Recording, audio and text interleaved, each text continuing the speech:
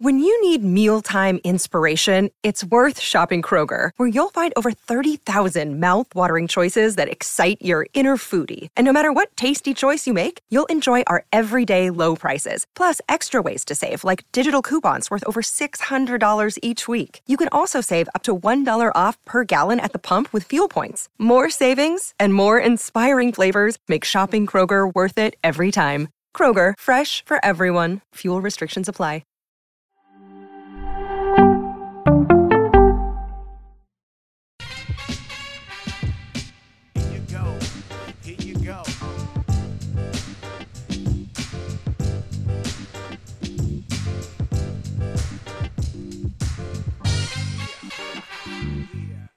Middlebrooks. Nothing personal. Word of the day is Middlebrooks, as in Will Middlebrooks. It's a Samson sit down. We are getting you ready for the playoffs, which begin today. And we are going to talk about the season, all with our good friend, CBS Sports HQ MLB analyst, has his own podcast, which is awesome if you haven't listened to it.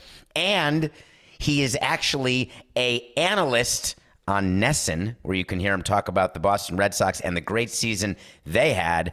Ladies and gentlemen, may I present Will Middlebrooks. What's up, Will? Good morning, David. You know what? I told you this the other day. I always feel honored to come on here as a guest because you never have guests. So I have to be either doing something really right or really wrong for you to bring me on here. So I'm curious to see what it is this time.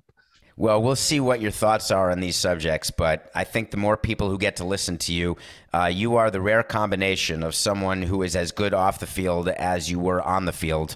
And I'm not even talking about personally as a father or a husband. I'm talking about at your craft.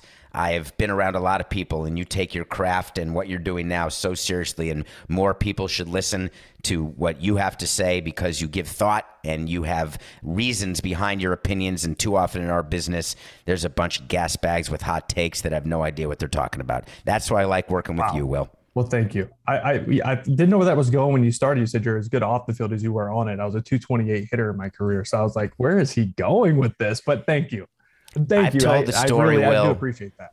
Will, so many times I've told the story about you and how untouchable you were as a member in the Red Sox organization, and how many times we tried to trade for you. Will, our relationship, which just started 3 years ago or 4 years ago, it would have been long lasting if we had ever gotten our hands on you. And who knows what would have happened in your career, but you were something. Do you remember how good you were? I do. And I say that humbly. I do, and I'm grateful for health when I was playing. As you know, injuries ruin a lot of people, and that's just part of it. That's part of the gig. That's part of what comes as a professional ball player, trying to play every single day, 162 and 180 days. I think it's few more days now. There's a few more days off in there now, but it's a grind, man. But I loved it, and a lot of amazing memories from those years. Do you remember the moment when you realized that it was not going to happen, that you were going to have to retire? Did someone rip the uniform off your back, or did you know to take it off? Well, when I broke my leg in Philly in spring training in 2018, so I broke my leg 2 places, dislocated my ankle, had to totally reconstruct my ankle joint. It's tons of metal and fake ligaments and placed in there now to hold it together, that's a whole nother story for everyday life now, but it's fine. I can play golf and chase my kids around, and I don't need to walk to do this show. So we're good. But I rehabbed so that happened it was the second game of spring training. So it was February 28th, I believe, something like that. And I rehabbed for almost a full year. I got to January here at Cressy Sports Performance, and just realized my agility, my first step quickness, the nerve damage that was in there. My foot and toes were still numb. I just couldn't, it was like a ghost foot. I couldn't tell where it was all the time. So I would just trip a lot. At that point, I realized I don't even know if I'm going to be able to, not even worried about the big league level. I was thinking about signing a minor league deal. I had teams reaching out, hey, can you do this? We're going to sign you to a minor league deal. And I couldn't do it.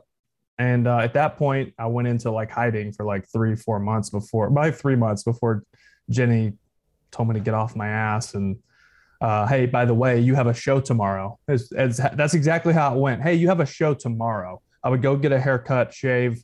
If you have a shirt, iron it, figure it out. Here's your 4 topics. you got to talk about. I hadn't watched a pitch of baseball up until May, whatever, June, whenever it started at CBS.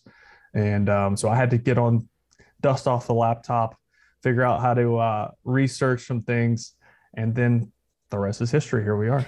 I remember your first day at HQ because I met Jenny before I met you. We're talking about Jenny Dell, Jenny Middlebrooks, who is a rising star, if not a star already, on CBS. You can see her at the SEC games as the sideline reporter running around the field like a chicken without her head and doing such a great job of getting those interviews.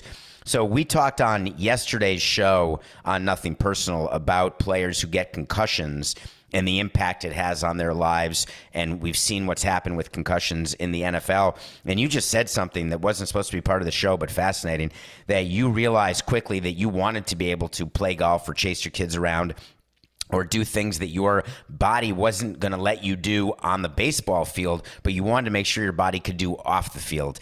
What's happening in football and many other places with brain injuries is there are people who can't be you, Will, who can't be in the media, who can't chase after their kids, and they make the decision to keep playing. So I give you credit for knowing that you had a life to live and a lot of life to live. I was very close to going the football route as well. I grew up in a household that my dad was an athletic director, a head coach, an AD. When I got to high school, I was a quarterback. So he made sure that he was on the defensive side of the ball when I got to high school because he didn't want to be like the coach's kid, and all the opportunity because of that. But I learned from an early age how to compete and all that because of football. And I wanted to go that route so bad. I was going to go to Texas A&M to play. Got an offer from the Red Sox, and I could help my family and this and that, and figured, hey, if this doesn't work in a couple of years, I'll go back and play football. So I'm glad I did not go that route. Now speaking to tons of friends who did play, and they didn't have, career-ending concussion problems, but they used to have issues regardless because of the constant day-to-day grind and just banging heads. If you had a son, would you let him play tackle football? Oh, my gosh. Thank God I don't, because I don't have to make that decision. And although Maddie is my oldest is pretty tough, she might push for it at some point. But I'm glad I don't have to make that decision because my love for football and my knowledge of issues later in life might outweigh that. So let's talk about the season. People are not, as we suspected when you and I were doing shows about the lockout and that 99-day lockout. The season was delayed. We had to extend the regular season into October, which means the World Series is now going to end in November. And it seems like forever ago now, but as we predicted, no one remembers the lockout and everyone is focused on the season. We got through 162. The days off were different. The series were strange with 6-game series, etc. Looking back on 2022 now, given the season's over, with the playoffs beginning, what would you say were your biggest surprises of this regular season? Oh, man. Put me on the spot. Cleveland Guardians absolutely have been one of my biggest surprises. Their youngest team in baseball. I think their average age is like 26 and a half years old. And they play baseball different than this era. They play old school baseball, which I think is implemented by Terry Francona, who is the manager of the year, in my opinion. Edging out Brandon Hyde and Baltimore and what he's done. So secondly, getting to that point, Baltimore Orioles, they lost 110 games last year. And they finished sold at the deadline. Will, do you remember we went on the air to talk about that? I am so glad they stuck. They have a blueprint. They have a blueprint of what their future looks like, and they stuck to it. And they continue to win because the guys there, I think it goes beyond talent sometimes. I know talent's important. You got to have talent, but you hear culture shift. And I think that was, when I was in the booth, I got to do a Baltimore game and I got to see it firsthand. These kids showing up and their attitude and things that we don't talk about in professional baseball because you're professional. You're just supposed to have all these things ingrained in you and you're supposed to be a big leaguer and this and that. You're not. Sometimes you don't have that. It's a learned feeling. It's a learned to be able to show up to a big league ballpark as a team and as a group to expect to win every day when no one else expects you to win. That's a special feeling. And I think that's something that Baltimore Orioles are building. And there's definitely been a shift in culture at that place. When you were a player, did you focus at all on ownership? There is a mess going on in Baltimore that is unbelievable on the ownership side. There's a family fight happening between two brothers who are running the team. Their father, Peter Angelos, longtime owner, is still alive, but totally out of it and not even the control person anymore. How aware were you as a player about anything going on in the front office? To be honest, if it didn't affect me, I really didn't care. I think that if you're an older player, if you've been there, if you're a Pedroia, an Ortiz, somebody who'd been there for a long period of time, you're more aware of those things because you've been around those people for so long. So you're a little bit more invested in their lives. But I didn't care. I was just focused on survival. When I was young in the big leagues, I was with a veteran team. So I came in, I just wanted to get my work in. I wanted to show the vets that I was ready to play. I was prepared to play. I was sitting in corners just watching my vets. I didn't give two shits what was going on above me because it didn't affect me, or at least I didn't understand. If it did affect me, I wouldn't understand how it would. What about in a clubhouse after the trade deadline when the way the Brewers, and I want to talk about the Brewers versus the Orioles, the Brewers traded Josh Hader, and then led by Christian Yelich, there was a bit of a youth revolt, and the Brewers just absolutely went to hell in a handbasket and ended up not making the playoffs. Not necessarily blaming the trade, but certainly saying it didn't help. The Orioles at the trade deadline got rid of Trey Mancini. They traded their closer, and yet they had a different view. How do you explain that? Youth.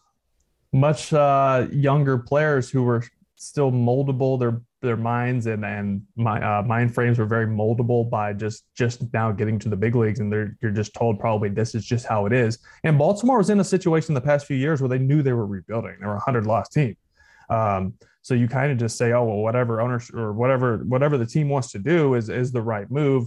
Mancini knew he was getting traded all year. They knew that was coming. It wasn't a surprise. The closer, if you were watch baseball at all, you understand how to sell high on a guy and compared to the rest of his career. I know he was a starter, and a lot of guys go from the rotation to the bullpen and find success, but this seemed like an outlier year for Lopez. I mean, I played with him in AAA with the Brewers when he came up, and he couldn't throw strikes. He couldn't figure it out, but he also was a starter, so who knows? But as a front office guy, Will, I sort of had the view that I wanted sprinkled veterans around, even if they're on the bench, because I thought that they would be able to navigate all Baltimore of the has that. difficult waters. Who did Baltimore use? So they had Rougned Odor. They had Robinson Chirinos, two guys I played with in Texas who were great teammates, great clubhouse guys. Rugi's super serious and looks like obviously all we remember is the Batista punch in Texas at second base. But he is a phenomenal teammate. He works harder than anybody I ever played with.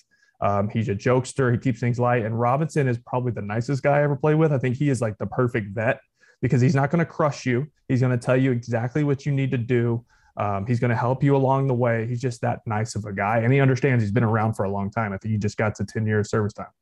And so you think that was the difference, where the Brewers did not have the nice veterans or the good veterans?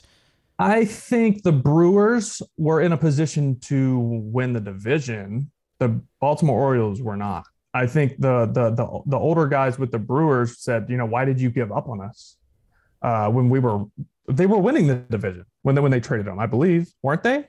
Yes. Yeah, they were winning the division. And they basically, what I feel like, let the analytical group make that decision, in my opinion, because he wasn't having a great year. He went to San Diego and was worse, actually. Now, was that because of the move? We don't know. There's personal things in there that we don't understand or know, but maybe the analytical group saw a decline in his numbers and his spin rate and his axis of numbers and all this and that we don't understand as players. That's how they grade us now.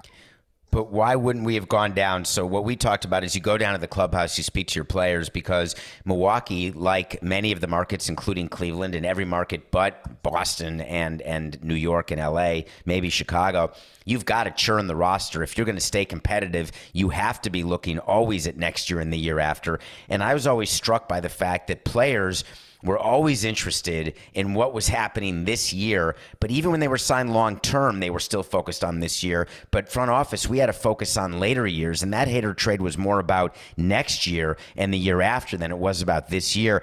And the Brewers like being competitive every year. They like making the playoffs every year. why can't we just be honest with players and say, hey, we moved Hader because we weren't going to be able to have him on the team next year and make the playoffs, so we decided to go now. The reason we don't do it is we always thought that players just wouldn't want to understand what we were saying and wouldn't want to buy what we were selling. Would you have bought that if the Brewers GM David Stearns came down, president of baseball ops, and had told you the reason for the trade? There's a lot of clouded explanations in baseball. So any transparency is welcomed, especially as a veteran, as an older player. But maybe we look at putting some blame on those vets in that clubhouse, because maybe clubhouses, when things aren't going right, clubhouses get real cliquey, right? You have your groups here, your groups there, groups there. They're all gossiping. They're all talking shit about what's going on. As soon as that happens, you're dead. You're dead. That can't happen. That takes away the team aspect. So I think, number one, some transparency from the front office, whether it is to your made group of veterans or to the entire team, is needed.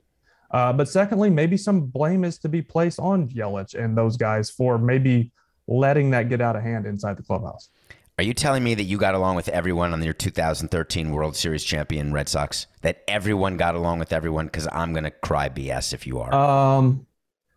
I don't remember any massive disagreements. Me personally, I didn't have a problem with anyone. There were guys I didn't love, but you're human, right? There's still some guys you don't like how they act or this and that. But as a teammate and inside the clubhouse, you turn personal feelings off. And I think that's when you're at your best, when you can just kind of turn your feelings and emotions off, and everything is. We were good because we had one direction, and it's so cliche and corny, but like the whole like pulling on the same rope, like that is it. Like we had this meeting in spring training, and it was constructed by Johnny Gomes, who we just got. We picked him up off the streets, right? And he said, guys, like, let's just win. Let's just win it. Let's just do it. Like, why? And there's this very simple conversation, but it's stuck. And then the Boston Marathon bombings happened, which lit even more of a fire under us to do it for the city and this and that. And after that, there was no disconnect in our clubhouse. And if you didn't like someone off the field, I didn't love John Lester. I'll say it. I don't care. What's he going to fight me? I didn't love him, but I liked him as a teammate. Did you love him every 5 days? Yeah, I did. I got a lot of ground balls when he pitched. That cutter in on guys. But like, I don't know. Don't clip this and put it out there. I don't want everyone to hear. But there's guys you don't like off the field. Okay. I'm not going to hang out with guys off the field but at the field, I turn those personal feelings off. That was something I learned early in my career. You think Hanley Ramirez was popular in our clubhouse or in the Red Sox clubhouse? No, but they liked him. They liked him when he was playing well. You know what trumps personal feelings? Winning. Performance. Yes, winning and playing well. You can have the biggest douchebag teammate in the world, but if he hits 30 and 100, that's my boy. Do you think the Giants with Barry Bonds, that was an exception with Jeff Kent? Because they never won a World Series, but Barry was so good in his time, but he was so hated in that clubhouse by everybody. Do you think that got in the way of, and we're so off the subject, but it just made me think of it. You think that the Giants, their success was hurt by the existence of Barry Bonds, or his performance was so good that it makes up for all of the other stuff? That's a really good question. I don't know. I don't even. You got to think when they were.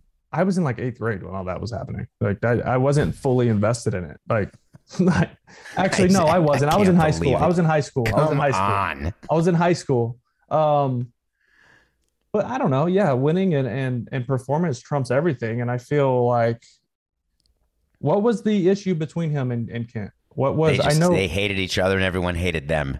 They were just absolute enemies, fighting all the time. The clubhouse was a fiefdom where Bonds got everything he wanted. Kent was angry about that. It was just an absolute nightmare. Well, is that really Kent's place to just kind of? He's the best player in the world. Yes, he was at that time. No question. I mean, no question about it. There was no better hitter than Barry Bonds, a more feared hitter. And I don't know. I feel like I wouldn't care. I would just kind of. It's like Manny being Manny. Like, you just kind of doing his thing and you just keep playing well. I'm going to keep my nose out of your business. I don't know. All right. I'm putting you on the spot though, Will. Something we're going to switch, right? Because Bonds is, whether he tested positive or not, right? Bonds is a steroid guy. And he has the home run record. You and I have both been very, very public about this. Aaron Judge did not and does not hold the home run record. Can we say it very clearly for the audience? Does Aaron Judge hold the home run record? Oh, no, he does not. Barry Bonds does. He had 73.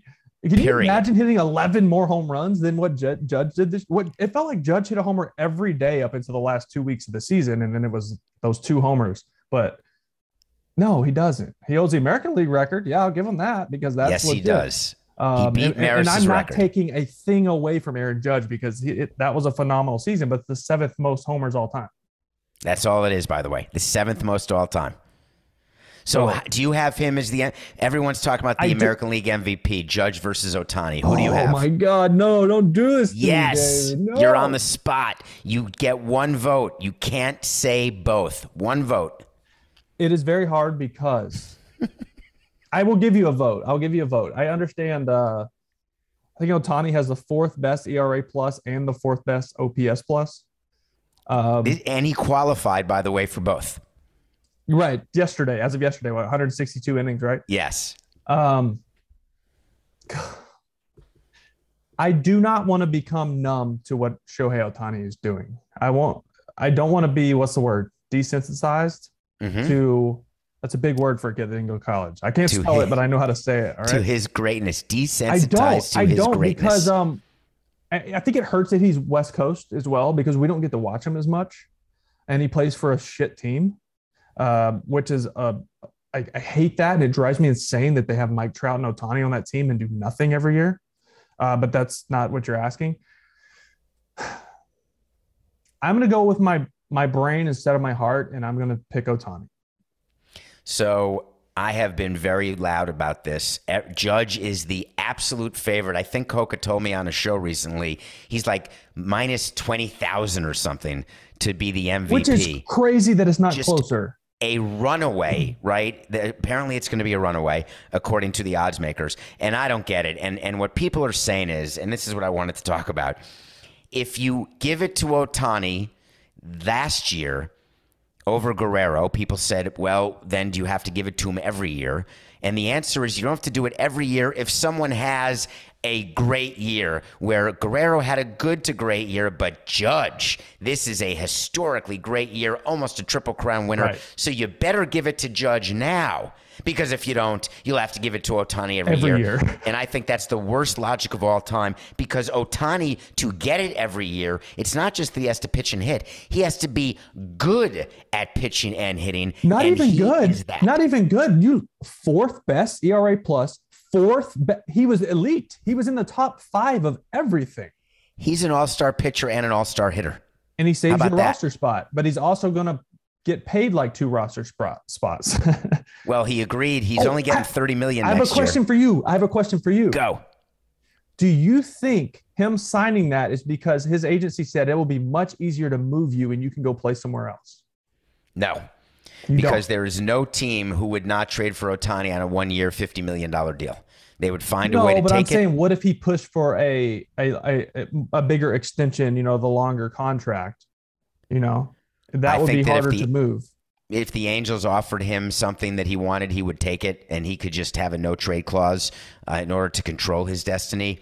I personally think a deal was done between the Angels and Ohtani when he came out of Japan on a long-term extension, and that was against the rules and not allowed, but I think it was agreed to, because otherwise why did he go to Anaheim? Forgetting the fact he's on the West Coast. There's plenty of West Coast teams who wanted him. He could have been a Yankee. He could have been anywhere. This $30 million, this basically arbitration deal was predetermined? It is one of the very few explanations I can come up with, because there is no reason to have him sign in October. It has nothing to do with the ownership change. It has nothing to do with the manager. It has nothing to do with the payroll. It has nothing to do with trading him, signing him. There is no reason in the world. People have it wrong. Even Mike Trout yesterday said, hey, it's great that he signed a 1-year deal. He must be so committed to what we're doing and the fact that we're going to spend money and try to win. That's horse hockey. Time out. It's arbitration. They paid him $4.5 million last year, and they still couldn't add enough talent around him to be a good ball club. What are they going to do with less money? They spend money. Things that bother me about the Anaheim Angels, like the Miami Dolphins, to me, it's not that the owners don't spend money. They're just that they don't spend it in a way that leads to winning. And it is very, very bad for baseball to have Trout and Ohtani spend October not playing. I'm looking at these wild card matchups, and I'm thinking about this postseason, and to not have two, and I could argue three of your top five players, which is Shohei Ohtani, Aaron Judge, and Fernando Tatis. While the Padres are in it, he's suspended because of steroids. You're missing three of your top five faces of baseball, and you're trying to figure out who are we promoting? What are we doing here? And yeah, I can't find a fan who can name four members of the Cleveland Guardians or the Tampa Bay Rays. I can't find one, and we're in the business, and we look at that series of Guardians-Rays and wonder why it's in the worst time slots and wonder why ESPN is despondent about that series. And that's because there's no marketable names, great teams, but no marketable names. And you've got Ohtani and Judge, Ohtani and Trout who are sitting there watching. It is insane, Will. It is. And I think another reason that the Judge, the value of his MVP right now also is we had the chase for 62 shoved down our throat for 3 weeks. This podcast is sponsored by Ramp. Are you the decision maker in your company? Consider this. For the first time in decades, there's a better option for a corporate card and spend management platform. Meet Ramp, the only corporate card and spend management system designed to help you spend less money so you can make more. Most corporate credit cards offer points as incentives, but those points amount to less than their worth in real cash value. Ramp's business cards offer you cash back, real money in your pocket. Plus, you control who spends what with each vendor. And Ramp software collects and verifies receipts automatically, which means you'll stop wasteful spending and close your books in hours instead of days. Businesses that use Ramp add up to 5% to their bottom line the first year. If you're a decision maker, adding Ramp could be one of the best decisions you've ever made. And now get $250 when you join Ramp for free. Just go to ramp.com/easy. Ramp.com/easy. RAMP.com/easy. Cards issued by Sutton Bank and Celtic Bank, members of FDIC. Terms and conditions apply. Everyone is talking about magnesium. It's all you hear about. But why? What do we know about magnesium? Well, magnesium is the number one mineral that 75% of Americans are deficient in. If you are a woman over 35, magnesium will help you rediscover balance, energy, and vitality. Magnesium supports more than 300 enzymatic reactions in your body, including those involved in hormonal balance. From functional medicine doctors to mental well-being and female hormone experts, we all know that magnesium is the one mineral to improve all aspects of well-being and health. But which one? Magnesium Breakthrough from Bioptimizers, the trusted choice recommended by leading experts with 7 best-absorbed forms of magnesium to ensure your body receives the support it needs for overall well-being. Go to bioptimizers.com/balance today and use code BALANCE10 for 10% off. Support your journey to wellness at bioptimizers.com/balance. Magnesium Breakthrough from Bioptimizers, your foundation to optimal health and vitality. So crazy, that's right? Everyone's like, oh, he got it. Like, great season. And you're totally not talking about Shohei Ohtani. It's just kind of East Coast bias. And that's just kind of how baseball goes a lot of times, which is now good for the Mariners to be somebody. And the Dodgers are winning 110 games, but we don't really even talk about the Dodgers, which is crazy. And they're one of the best teams of all time. It's strange when a team has been great for as long as the Dodgers have been great. People tend to say that it's so normal that it's not worthy of a topic. It's going to be a topic because we're going to get predictions for Pennant and World Series. But let's start with the wild card series. Let's start with these rounds. So the first one I want to talk about with Coca here listening in, producing this show, we got the Mets and Padres, two organizations who have a problem because one of them is going to be out by Sunday. And these are two organizations that wanted to be playing deep into October. They did not want to play each other because the pressure is on both of them. So there is going to be one team who is going to say, wow, this was a total failure. Who's it going to be, the Padres or the Mets? If DeGrom throws game 1, Mets in 2. If DeGrom throws game 3, then Mets in 3. So they announced Scherzer starting game 1. Okay, they did announce that. Okay. Yeah, so does that mean now that you have the Padres winning game 1 and then the Mets winning in 3? No, I think Scherzer pitches well. He'll go. Is it Darvish? Yep, Darvish, Scherzer. Darvish and Snell have been really good down the stretch too. Very good, shockingly. I think if it's Snell and Bassett, I would assume, then I would think the San Diego Padres win game 2. and then we see a game 3 with DeGrom winning that. So I take the Mets in the series. I think they're a better team. Why are you holding DeGrom until game 3 when he could pitch game 2? I don't know. I feel that shows me they don't trust their team.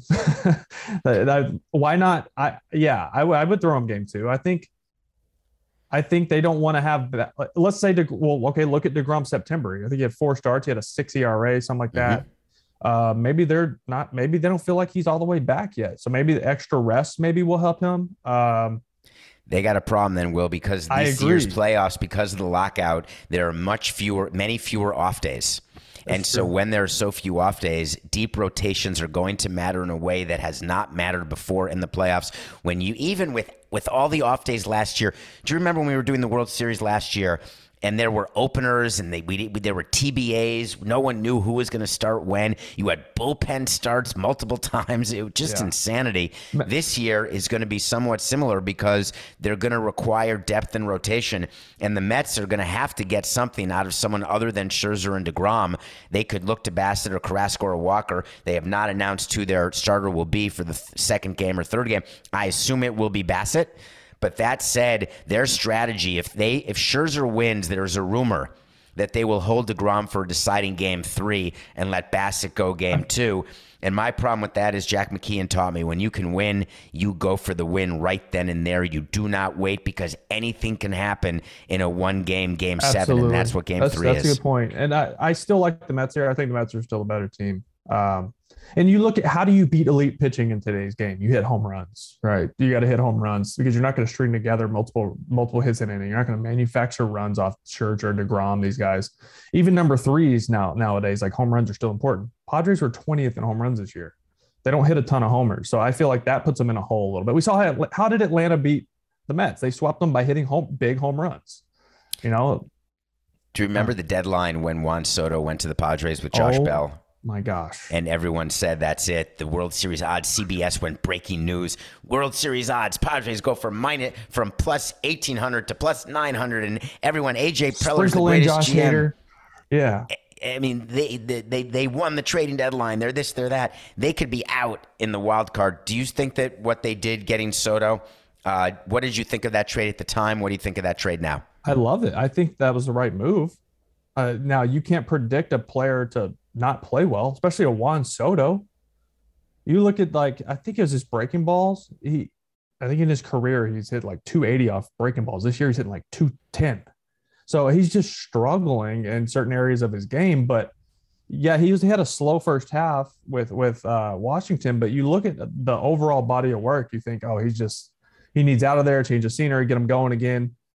And he just hasn't. I mean, he's been worse in San Diego. And they counted on putting Soto together with Tatis. Remember, they did that trade, and then Tatis tests positive. That hurt. So AJ Preller, I guess, has an excuse if the Padres lose. I'm not sure what Buck Showalter or Billy Epler have as an excuse. Did he know about that at that point, you think? No, we don't find out until the day of. Okay. It's one of the things that I always wanted to change. I wanted notice, and the only notice we would ever get for confidentiality purposes, and we had plenty of players suspended, most notably, let's say, D. Gordon. We got the call the day that it happened. We were not aware at all of everything that had gone on beforehand. With all the leaks that go on in the commissioner's office and with the union, for whatever reason, they keep it tight when it comes to steroids. Interesting.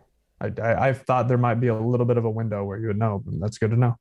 It's right day of, and it's the worst phone call you can get. I Gordon, have no by the way, sympathy. The D. Gordon, when he got banged, that was the most surprising steroid case I'd ever seen. He's not a big guy. I understand wanting to be healthy and stay on the field and this and that, but that was the last guy you would peg as a guy to take PED. We had just signed him to a long-term deal, and he was so good, and then he was gone. And it was just so unbelievable to me that he would have done that to us, that it was incredibly disappointing. And now then I got to thinking name. He must have done the steroids before he got the long-term deal. And then why not just stop, right? Like I just the whole thing is so. I just feel like I don't understand how players think they're going to get away with it because testing is so in-depth and constant. Like they say it's random, but every time I ever had a good week, test every time. You think they tested Albert Pujols in September or Aaron Judge? Probably you think not. They had one random test? No. Neither Probably do not. I. I understand Not the business one. side of it too, but I don't think Pujols is roiding. That I will never. No, I don't think. I think he understands the business and maybe understands that he wouldn't be tested. I just don't think he would risk his whole career to get to 700. And steroids don't work that way either. Where it's just like, oh, let me take this and I'm going to hit more homers. It doesn't work that way. Did you like coming off the field, Will, and seeing the guys and having them like, point you out? Not me. Please don't be me. And they go into Tell me, walk me through that. The trainer Walk me will come through get that. you. Hey, you got to go pee or you got to give blood or whatever it may be. Yeah, I hated it. After the game and you're like dehydrated and like you can't pee and you're just sitting there waiting. The worst was in spring training, like 6 a.m. and you're just like crushing water trying to pee because you peed when you got up at the house 15 minutes before you got to the stadium because you get there at 5:30, 6 in the morning, get your lifts in, all that. And then you can't go. And they're just following you around throughout your routine. I'm going to foam roll and stretch and lift, and they're just watching me. And I feel bad because I'm like, I don't feel that bad. I mean, that's their job, but it's just annoying that they will follow you for 3-4 hours if they have to until you have to pee. I want to make sure that people heard what you said because I may have been talking over you, but it's hilarious and I saw it with players. You come off the field and there's men waiting to watch you pee after a game, and that's the randomness of it. And the players are always praying to God it's not them, please, not me, not me. Not because they're doing steroids, because it's such a pain in the ass to actually have to have a guy there watch you take a pee. But I'm way more cynical than others, and it's not just the experience. And I wonder whether as a player you had that level of cynicism where, and you touched on it, but please expand, that when you had a good week, did you feel like you were tested? Yeah. Most of the time. Yeah. I remember playing with David Ortiz, and obviously, he had his history. He never failed a test, but there was like the report and all that back in 2001, I guess. Yeah, it was before the testing started. It was before testing. It was like the test run they did. But who even knows the legitimacy of that? So, but David got tested more than any player I ever saw, ever. But he was also really good all the time. And he was a big guy and hit a lot of homers. I saw him get tested 3 times in a 5-day period. Yeah, there's nothing random about it. We call it random drug testing. There's guys, your last guy on your roster that has 1 test the whole year, and it's in spring training, right? And you're like, come on. True. What if he's taking it to just stay in the league, right? And they'll never know.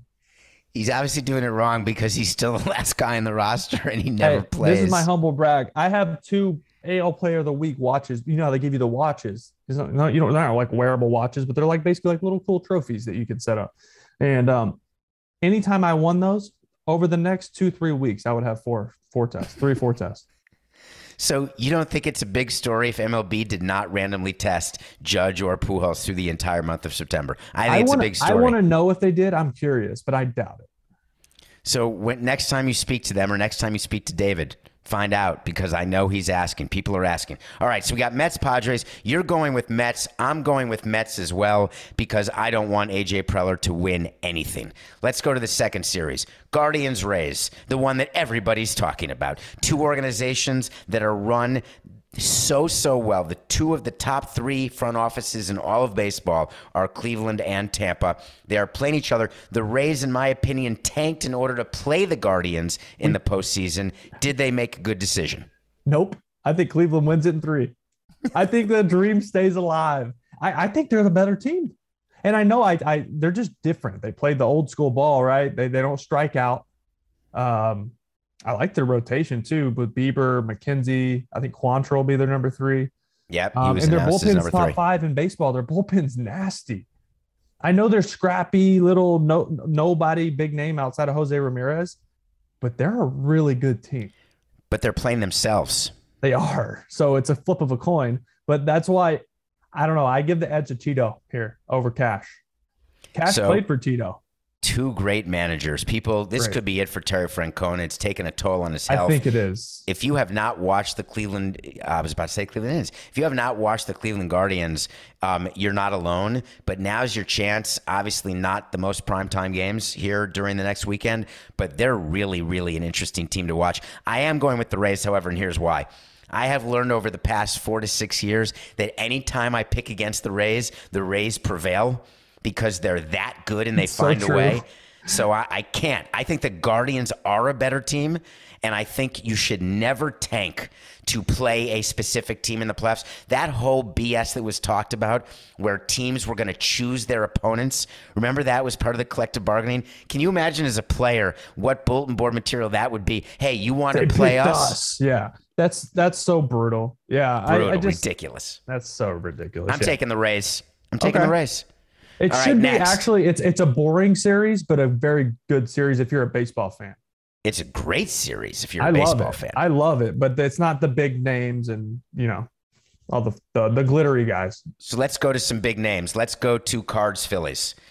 We got to talk about Albert Pujols. I want to give him a few moments of love here because I've been critical about him in the past only because I've been truthful where I don't believe he is the age he says he is, which means he's even better That's even more than- impressive than what he's doing, right? If He's he's older than 48. his listed age and he's doing what is just unbelievable.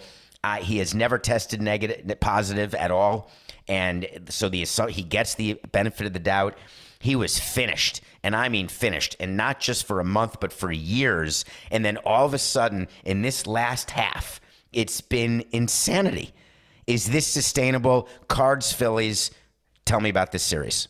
I think if we see another 3-game series, and I like St. Louis. I mean, the great job of the Phillies ending the 11-year drought. I'm still buddies with a couple guys over there from when I was there in 18.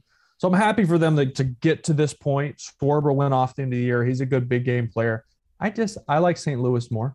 I think they have more depth in their rotation. I know it's a 3-game series, and they have Phillies have Wheeler and Nola, and you can win the series right there if you do. But I think Phillies bullpen stinks.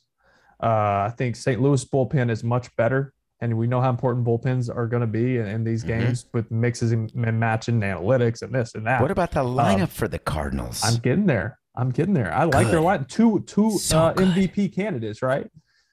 So I like St. Louis. Yeah, you got Goldschmidt and Arenado floating around in there with that pitching. I just think they're a better team. So Goldschmidt is going to win the NL MVP to me. And he could have won the Triple Crown, but he lost to Schwarber and Alonso in RBIs, and he lost an average. Who won the AL batting title? Arez instead of Judge. That's who it was. They're in the NL. McNeil? McNeil of the Mets won. So the Mets have the batting champion. They have the 2 best pitchers. They have the RBI champion. They won 101 games, and they've got to win 2 out of 3 against the Padres. Oh, my God, that is horrific. Sorry to all you Mets fans out there. That's just how good. And we don't have to dig too deep into this, but I don't think the Mets collapsed. They didn't lose the division. The Braves won the division. The Braves are peaking at the right time, and that 3-game series they swept. They just big boyed them. They big brothered them. When we do a preview of the next rounds, people may be saying the Dodgers are the best team in baseball, but for me, the Braves are a more complete team. 100% agree. 100% which is agree. amazing to me. I've never seen so many question marks on a 100-plus win team than the Dodgers have right now. Starting pitching and bullpen. Their offense is great. Their closer. They don't have a set closer for the playoffs. Coin flip And with they're Kimbrel. pitching. Kimbrel's a coin flip. What Trinan, Gratterall's, they've both been hurt. Which Kershaw are you going to get? Which Gonsolin are you going to get? He had a forearm. The guys don't really come back from that without Tommy John. You need your Reyes to be your number 1 starter, period. He's been untouchable in the second half, like a 1-1. Yep. I think they go with him game 1. They you should. have He's to. their best given pitcher. up 9 earned runs since the All-Star break.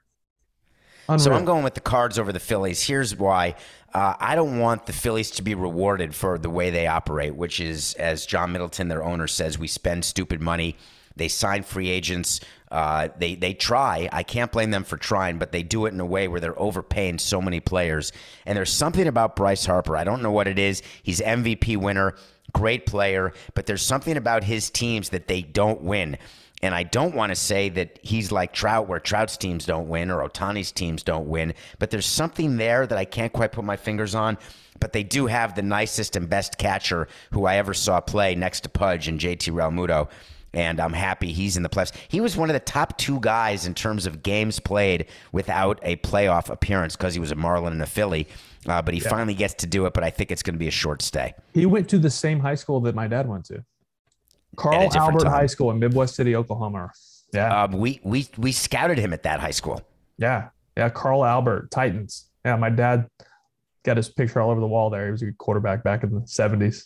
That's sort of cool. Is JT's picture there now too? I'm sure he has more pictures than my dad. My dad was a high school football coach for 40 years, not a big leaguer. So we're both going Cards. One more series. Blue Jays Mariners. Oh, yeah. Lot to talk about in this series. The Mariners are going with their newly acquired trade deadline, newly signed 5-year, over $100 million deal with Luis Castillo, the guy who we just gave him away as a Marlins president. And he's starting game one for the Mariners. You've got Alek Manoah going game one, a Cy Young candidate for the Blue Jays. What do you think of this series? I know the travel situation sucks for Seattle. I hate they don't get a home game because T-Mobile would be unbelievable. I was there for King's Court and that place was rocking. I can imagine a playoff game that you haven't had in 21 years.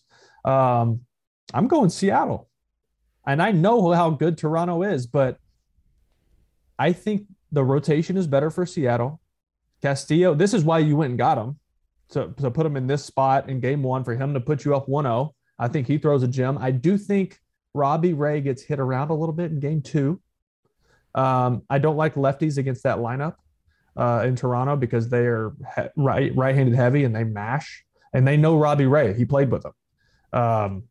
And then I think Logan Gilbert, the kid, if he's in, I think he's pitching game three, he'll lock it down. I think Seattle wins it in game three and moves on.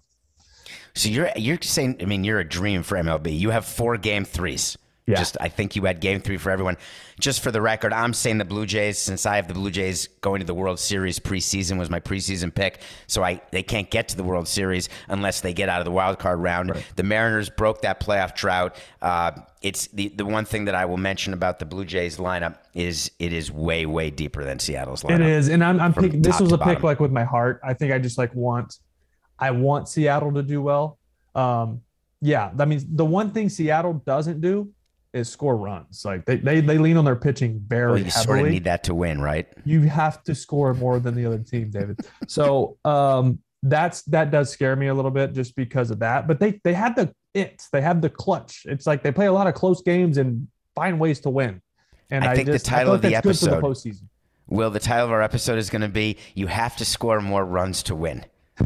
I love that. All right. So now, before we go, thank you for your time, by the way. I want to do this again throughout the month of October, but I need to know before we start who's coming out of the AL, who's coming out of the NL, and who's winning the World Series. You're going to be giving your predictions on CBS Sports HQ, so am I. But right now, on Nothing Personal, who do you got in the World Series and who's going to win? All right. So in my ALCS, I have Houston and New York, and I have Houston winning that.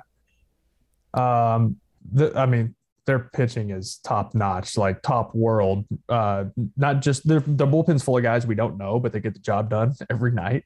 And then obviously Verlander and Framber are as good as they are. The Yankees have a ton of bullpen issues, and the bullpens, as we talked about, come up huge. A ton of every issues. What was that? They have a ton of all kinds of issues.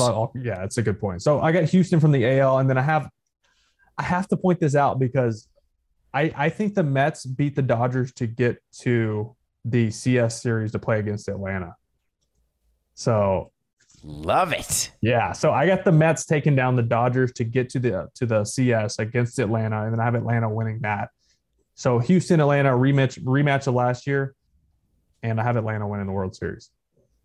So we are very similar. I have Atlanta beating Toronto in the World Series because I had a preseason, so I'm sticking with it because that would be so cool. I think people are sleeping on Atlanta, and they shouldn't because we'll have the first ever champion back-to-back since 1998 through 2000. They are the most complete team, a suffocating lineup. They have aces in their staff. If they get Strider back, which he's supposed to be back by the DS, they have 4 legit options. Charlie Morton's your worst option in starting pitching, and he pitches big games his whole career and done well. So, and then their bullpen, adding Rosell Iglesias was massive for them to be able to pitch the 7th or 8th inning, and can you explain how hard it is to people quickly to win a World Series and then the next year have probably the top 2 rookies in all of baseball on your team, and what that means about the organization and what you think as a veteran player when you see, man, we got rid of Freddie Freeman, but my God, here's Matt Olson, and look, here's Harris, here's Strider, look at us go. It's got to be good. I feel like most of the time when teams win a World Series, they sell high on a lot of guys, and then the next year sucks. Like that was it for me. We got rid of a lot of guys because they they peaked in their careers in that year because you feed off of each other and you feed off of winning and being in those big games. And then the next year, it's like, what do we have left? And Atlanta started so slow that I was going, oh, here we go, a little hangover, right? And then they got hotter than hot in the second half. I mean, they got hotter than hot starting mid-May. But that front office is just, I feel like going back to last year, look at the acquisitions they made at the deadline that ended up being their biggest pieces in the postseason. And then this year, I think Iglesias is one of the biggest pickups in all of baseball. Baseball is such a copycat league. Atlanta got Rosario, Soler, and Duvall at the deadline last year, all of whom helped them win the World Series. Then the Marlins, not under my watch, signed Soler to the long-term deal, ruining the day, right? Like when you're late in baseball, which we're such copycats, we always want to do what everyone else did, but you end up getting so screwed. And there's example after example of great players one year and they just aren't able to put it together, or it's just that type of year. And then they get paid for it, and it turns out to be great for the player and terrible for the team. Copycat doesn't work because when everyone's doing it, it doesn't stand out. When you have one team that does it, it stands out, and there's the difference maker. I don't know. So there you have it. That's Will Middlebrooks telling you that the Braves are going to repeat. I'm telling you the Braves are going to repeat. Is there a chance that we're both right? It seems almost impossible. And you can believe if we are right, we're getting drug tested right after. Randomly. I'll follow you around for 4 hours waiting for you to go pee. In my skimpies. All right. Will, thank you so much. Thank you, David.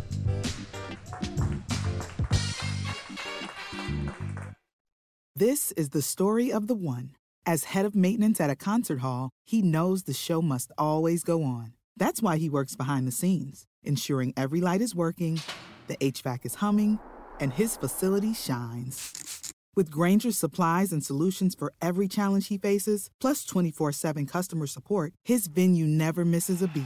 Call quickgrainger.com or just stop by. Grainger, for the ones who get it done.